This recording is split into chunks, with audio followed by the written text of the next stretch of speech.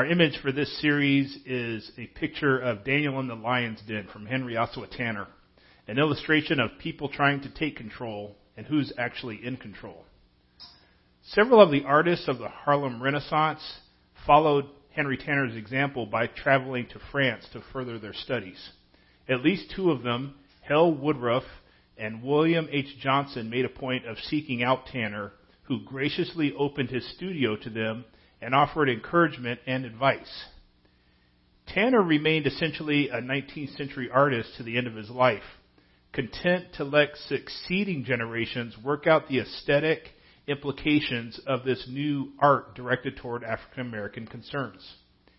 He could pass his final years secure in the knowledge that he had blazed a trail that others would extend far beyond the point where he had laid down his palette and brushes. Today, we are going to look at two stories where Daniel takes control by not controlling others. He can do that because he knows God is in control. Daniel is giving counsel to two kings, Nebuchadnezzar and later Belshazzar. Even though there are years between the two incidents and the details are different, God's control and Daniel's self-control are the same. Because we are examining two stories over two chapters, I'm not going to read every verse of Daniel's chapter 4 and 5, but I encourage everyone to go back later and read the complete text. Let's first look at how Daniel waited to be asked. Daniel 4 through 9. King Nebuchadnezzar writes, I, Nebuchadnezzar, was at ease in my house and flourishing in my palace. I had a dream, and it frightened me. While in my bed, the images and visions in my mind alarmed me. So I issued a decree to bring all the wise men of Babylon to me in order that they might make the dream's interpretation known to me. When the magicians, mediums, Chaldeans, and diviners came in, I told them the dream, but they could not make its interpretation known to me. Finally, Daniel, named Belteshazzar, after the name of my God, and a spirit of the holy gods is in him, came before me. I told him the dream. Belteshazzar, head of the magicians, because I know that you have the spirit of the holy gods and that no mystery puzzles you, explain to me the visions of my dream that I saw and its interpretation. The parallel passage about King Belshazzar is in Daniel 5, starting in verse 1. King Belshazzar held a great feast for 1,000 of his nobles and drank wine in their presence. Under the influence of the wine, Belshazzar gave orders to bring in the gold and silver vessels that his predecessor Nebuchadnezzar had taken from the temple in Jerusalem, so that the king and his nobles, wives, and concubines could drink from them. Verse 4. They drank the wine and praised their gods made of gold and silver, bronze, iron, wood, and stone. At that moment, the fingers of a man's hand appeared and began writing on the plaster of the king's palace wall next to the lampstand. As the king watched the hand that was writing, his face turned pale and his thoughts so terrified him that he soiled himself and his knees knocked together. Verse 13. Then Daniel was brought before the king. The king said to him, Are you Daniel, one of the Judean exiles that my predecessor, the king, brought from Judah? Verse 15. Now the wise men and mediums were brought before me to read this inscription and make its interpretation known to me, but they cannot give its interpretation. However, I have heard about you that you can give interpretations and solve problems. Nebuchadnezzar. He's at ease in his palace, and Belshazzar is having a feast. Both are comfortable and filled with pride. Daniel is a high official in both governments, but he doesn't approach either king saying, God opposes the proud but gives grace to the humble. Daniel is probably busy doing his work for Nebuchadnezzar, and under Belshazzar, Daniel seems to have been put out to pasture in semi-retirement. Both kings receive a message from God. Nebuchadnezzar in a dream, and Belshazzar through spiritual handwriting on a wall. Nebuchadnezzar dreams of a great tree, tall and broad, that is cut down to the stump. The tree is destroyed, and the stump with its roots are bound with metal. Belshazzar sees a spectral hand appear in the air. We can assume his walls are made of stone or wood, but there's plaster over it, and the text says only a hand appears, not a hand with any type of writing utensil. So it seems to me that this spiritual hand may be carving or burning or otherwise supernaturally writing letters into the wall. Both messages are disturbing. Nebuchadnezzar's dream frightens and alarms him. Belshazzar's dream terrifies him, and that fear, combined with the fact that he had spent the night drinking, causes him to lose control of his bodily functions and is left physically shaking. Both kings contact their wise men, but their usual suspects can't figure out what the meaning is. It is then that both kings send for Daniel to interpret the message from God, and Daniel comes. Daniel knew from experience in his own nation that God judges kings. He knew the personalities and actions of both of these kings. At least with Nebuchadnezzar, he could have talked with the king whenever he wanted. Daniel didn't attend Belshazzar's party. He didn't butt into their relationships with God, but he came when asked. Life, perhaps unfortunately, is like the classic movie Jaws. Nobody wants to listen to the warning or help Chief Brody until they know for themselves from personal experience that there is a shark in the water eating people. Now, you don't ask a drowning person if they want to be saved. But I also don't keep people from swimming unless they ask me and I actually know the condition of the water. We sometimes perform baptisms at Tanner's Lake. Before we do it, I want to know what the weather conditions are like and what the city says the condition of the water is. I ask by research and personal observation. I also don't go around to other churches telling them whether they should baptize at Tanner's Lake or not. If they ask me, of course I tell them what I know, but if they don't ask me, why would they care about my opinion? We have to remember that Daniel is dealing with adults, not children. I don't wait for my daughters to ask me if they should put their hands on the hot stove, but it is reasonable to wait for an adult to ask for help when they need it. Unfortunately, we don't all do this. So in order to take control, I should certainly be like Daniel, waiting to be invited before I bring in my opinion into someone else's life. But a lesson that is just as important is I need to be as smart as a king, knowing when I need help to figure something out, especially instruction from God, and to be humble and wise enough to ask. We all want to be Daniel, the wise counselor, and may get that opportunity in the life of someone else. But at times, we also need to realize that we are the king or queen who can't control everything in our own lives and need help. When Daniel does get the opportunity to speak into the lives of the kings, Daniel didn't withhold truth. First with King Nebuchadnezzar, Daniel 4, starting in verse 19. Then Daniel, whose name is Belteshazzar, was stunned for a moment, and his thoughts alarmed him. The king said, Belteshazzar, don't let the dream or its interpretation alarm you. Then in verse 24, this is the interpretation, your majesty, and this is the decree of the Most High that has been issued against my lord the king. You will be driven away from people to live with the wild animals. You will feed on grass like cattle and be drenched with the dew from the sky for 7 periods of time until you acknowledge that the Most High is ruler over human kingdoms and he gives them to anyone he wants. As for the command to leave the tree stump with its roots, your kingdom will be restored to you as soon as you acknowledge that heaven rules. Therefore, my advice seems, if it seems good to you, my king, separate yourself from your sins by doing what is right, and from your injustices by showing mercy to the needy. Perhaps there will be an extension of your prosperity. Now Daniel and King Belshazzar. Daniel begins by reminding Belshazzar that Nebuchadnezzar has already gone through this, and Belshazzar could have learned from his ancestors' experience with God. Daniel 5, starting in verse 22. But you, his successor, Belshazzar, have not humbled your heart, even though you knew all this. Indeed, you have exalted yourself against the Lord of heavens. Then verses 24 through 28. Therefore he sent the hand, and this writing was inscribed. This is the writing that was inscribed, Mene, Mene, Tekel, and Parsin. This is the interpretation of the message. Mene means that God has numbered the days of your kingdom and brought it to an end. Tekel means that you have been weighed on the balance and found deficient. Peres means that your kingdom has been divided and given to the Medes and the Persians. In both cases, Daniel has bad news for these kings. One will lose his mind and another his life. And that's not what you want to tell the king. A message like that is a quick way to die. Daniel tells King Nebuchadnezzar that he is the great tree, but that the God of heaven has ordained that because of the king's pride, he will be cut down.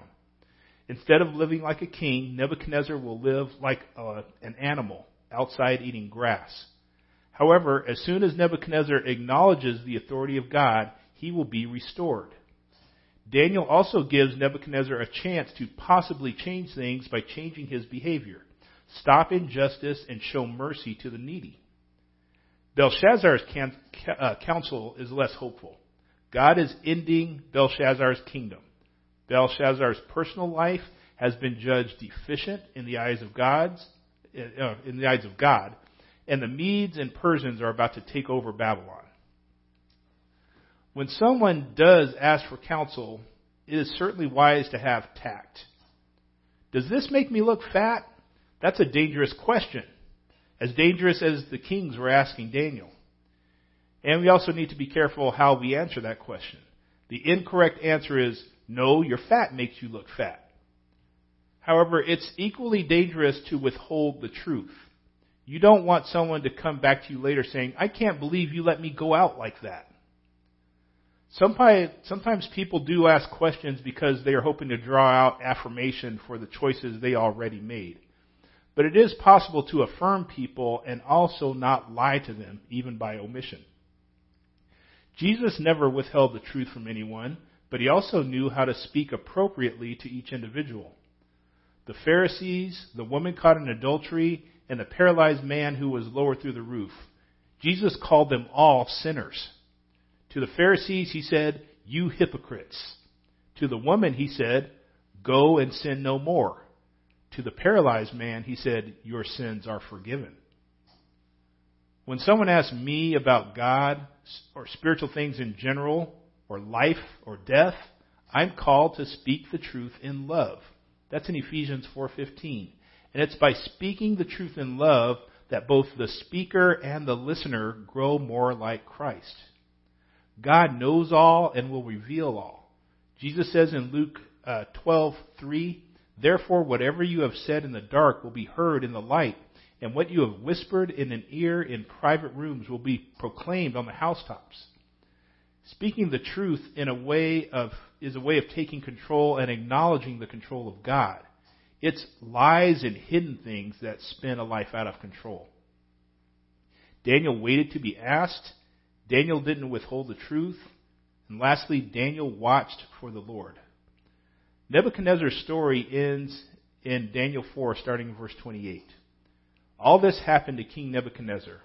At the end of 12 months, as he was sitting on the roof of the royal palace in Babylon, the king exclaimed, is this not Babylon the Great that I have built to be a royal residence by my vast power and for my majestic glory?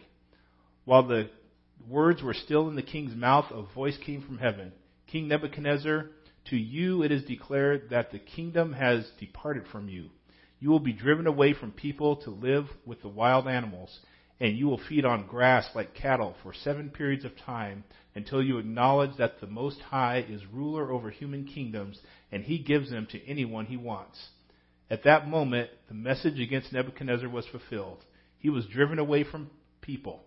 He ate grass like cattle, and his body was drenched with the dew from the sky until his hair grew like eagle's feathers and his nails like bird's claws. But at the end of those days, I, Nebuchadnezzar, looked up to heaven, and my sanity returned to me. Then I praised the Most High and honored and glorified him who lives forever. For his dominion is an everlasting dominion, and his kingdom is from generation to generation. And now to verse 37. Now I, Nebuchadnezzar, praise, exalt, and glorify the King of the heavens, because all of his works are true and his ways are just. He is able to humble those who walk in pride.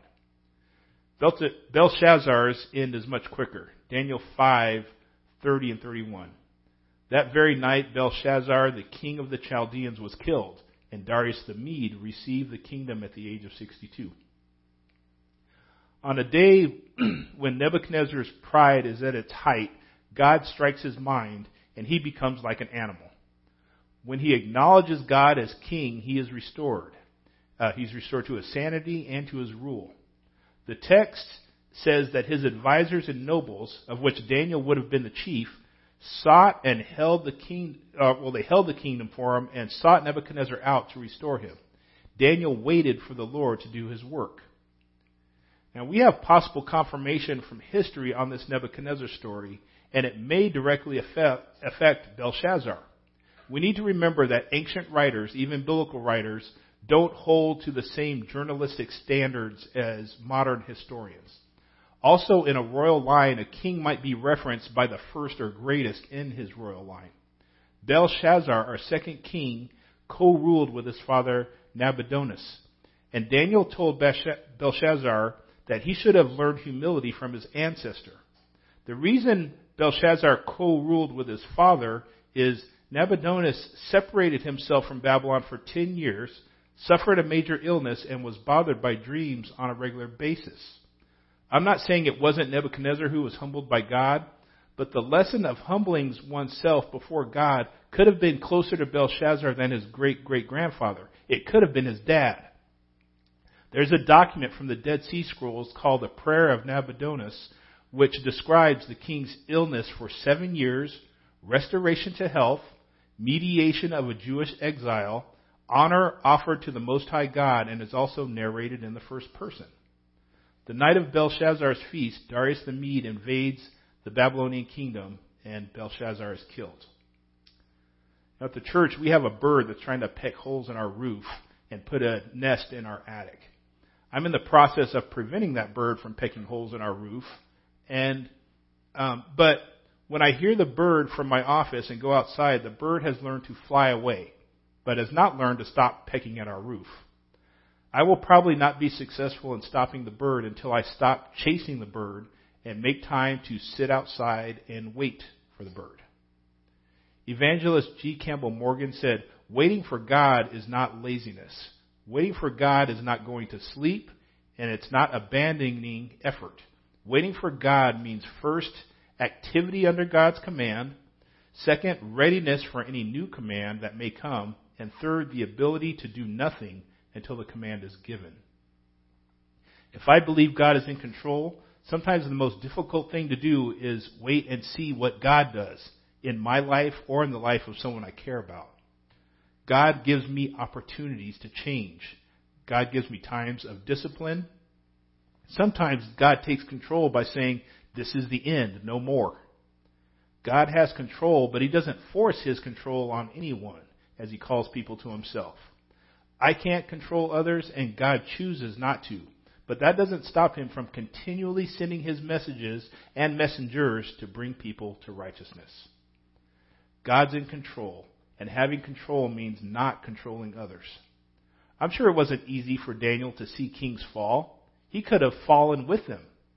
It's not easy for a parent to see an adult child make poor decisions, or a friend see another friend spiraling in the wrong direction. But I'm responsible for my actions, including speaking the truth in love when asked, and in all times I wait for the Lord, knowing my help comes from the Lord, the maker of heaven and earth, the protector of Israel, who does not slumber or sleep. He will protect my life.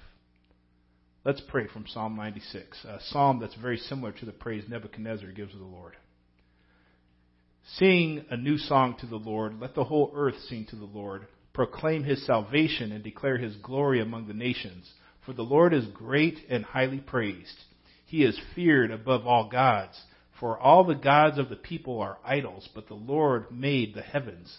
Splendor and majesty are before him. Strength and beauty are in his sanctuary. Ascribe to the Lord glory and strength. Bring an offering when we enter his courts. Worship the Lord in the splendor of his holiness. Let the whole earth tremble before him. As you reflect on this message, think of one thing that resonated with you, one thing that challenged you, one thing you want to learn more about, and one thing you will do based on what you have heard. I leave you today with this blessing. May the mighty one who has done great things and whose mercy goes on from generation to generation, when life's perils confound you, may his counsel guide you and beneath his wings protect you. And may God be with you until we meet again.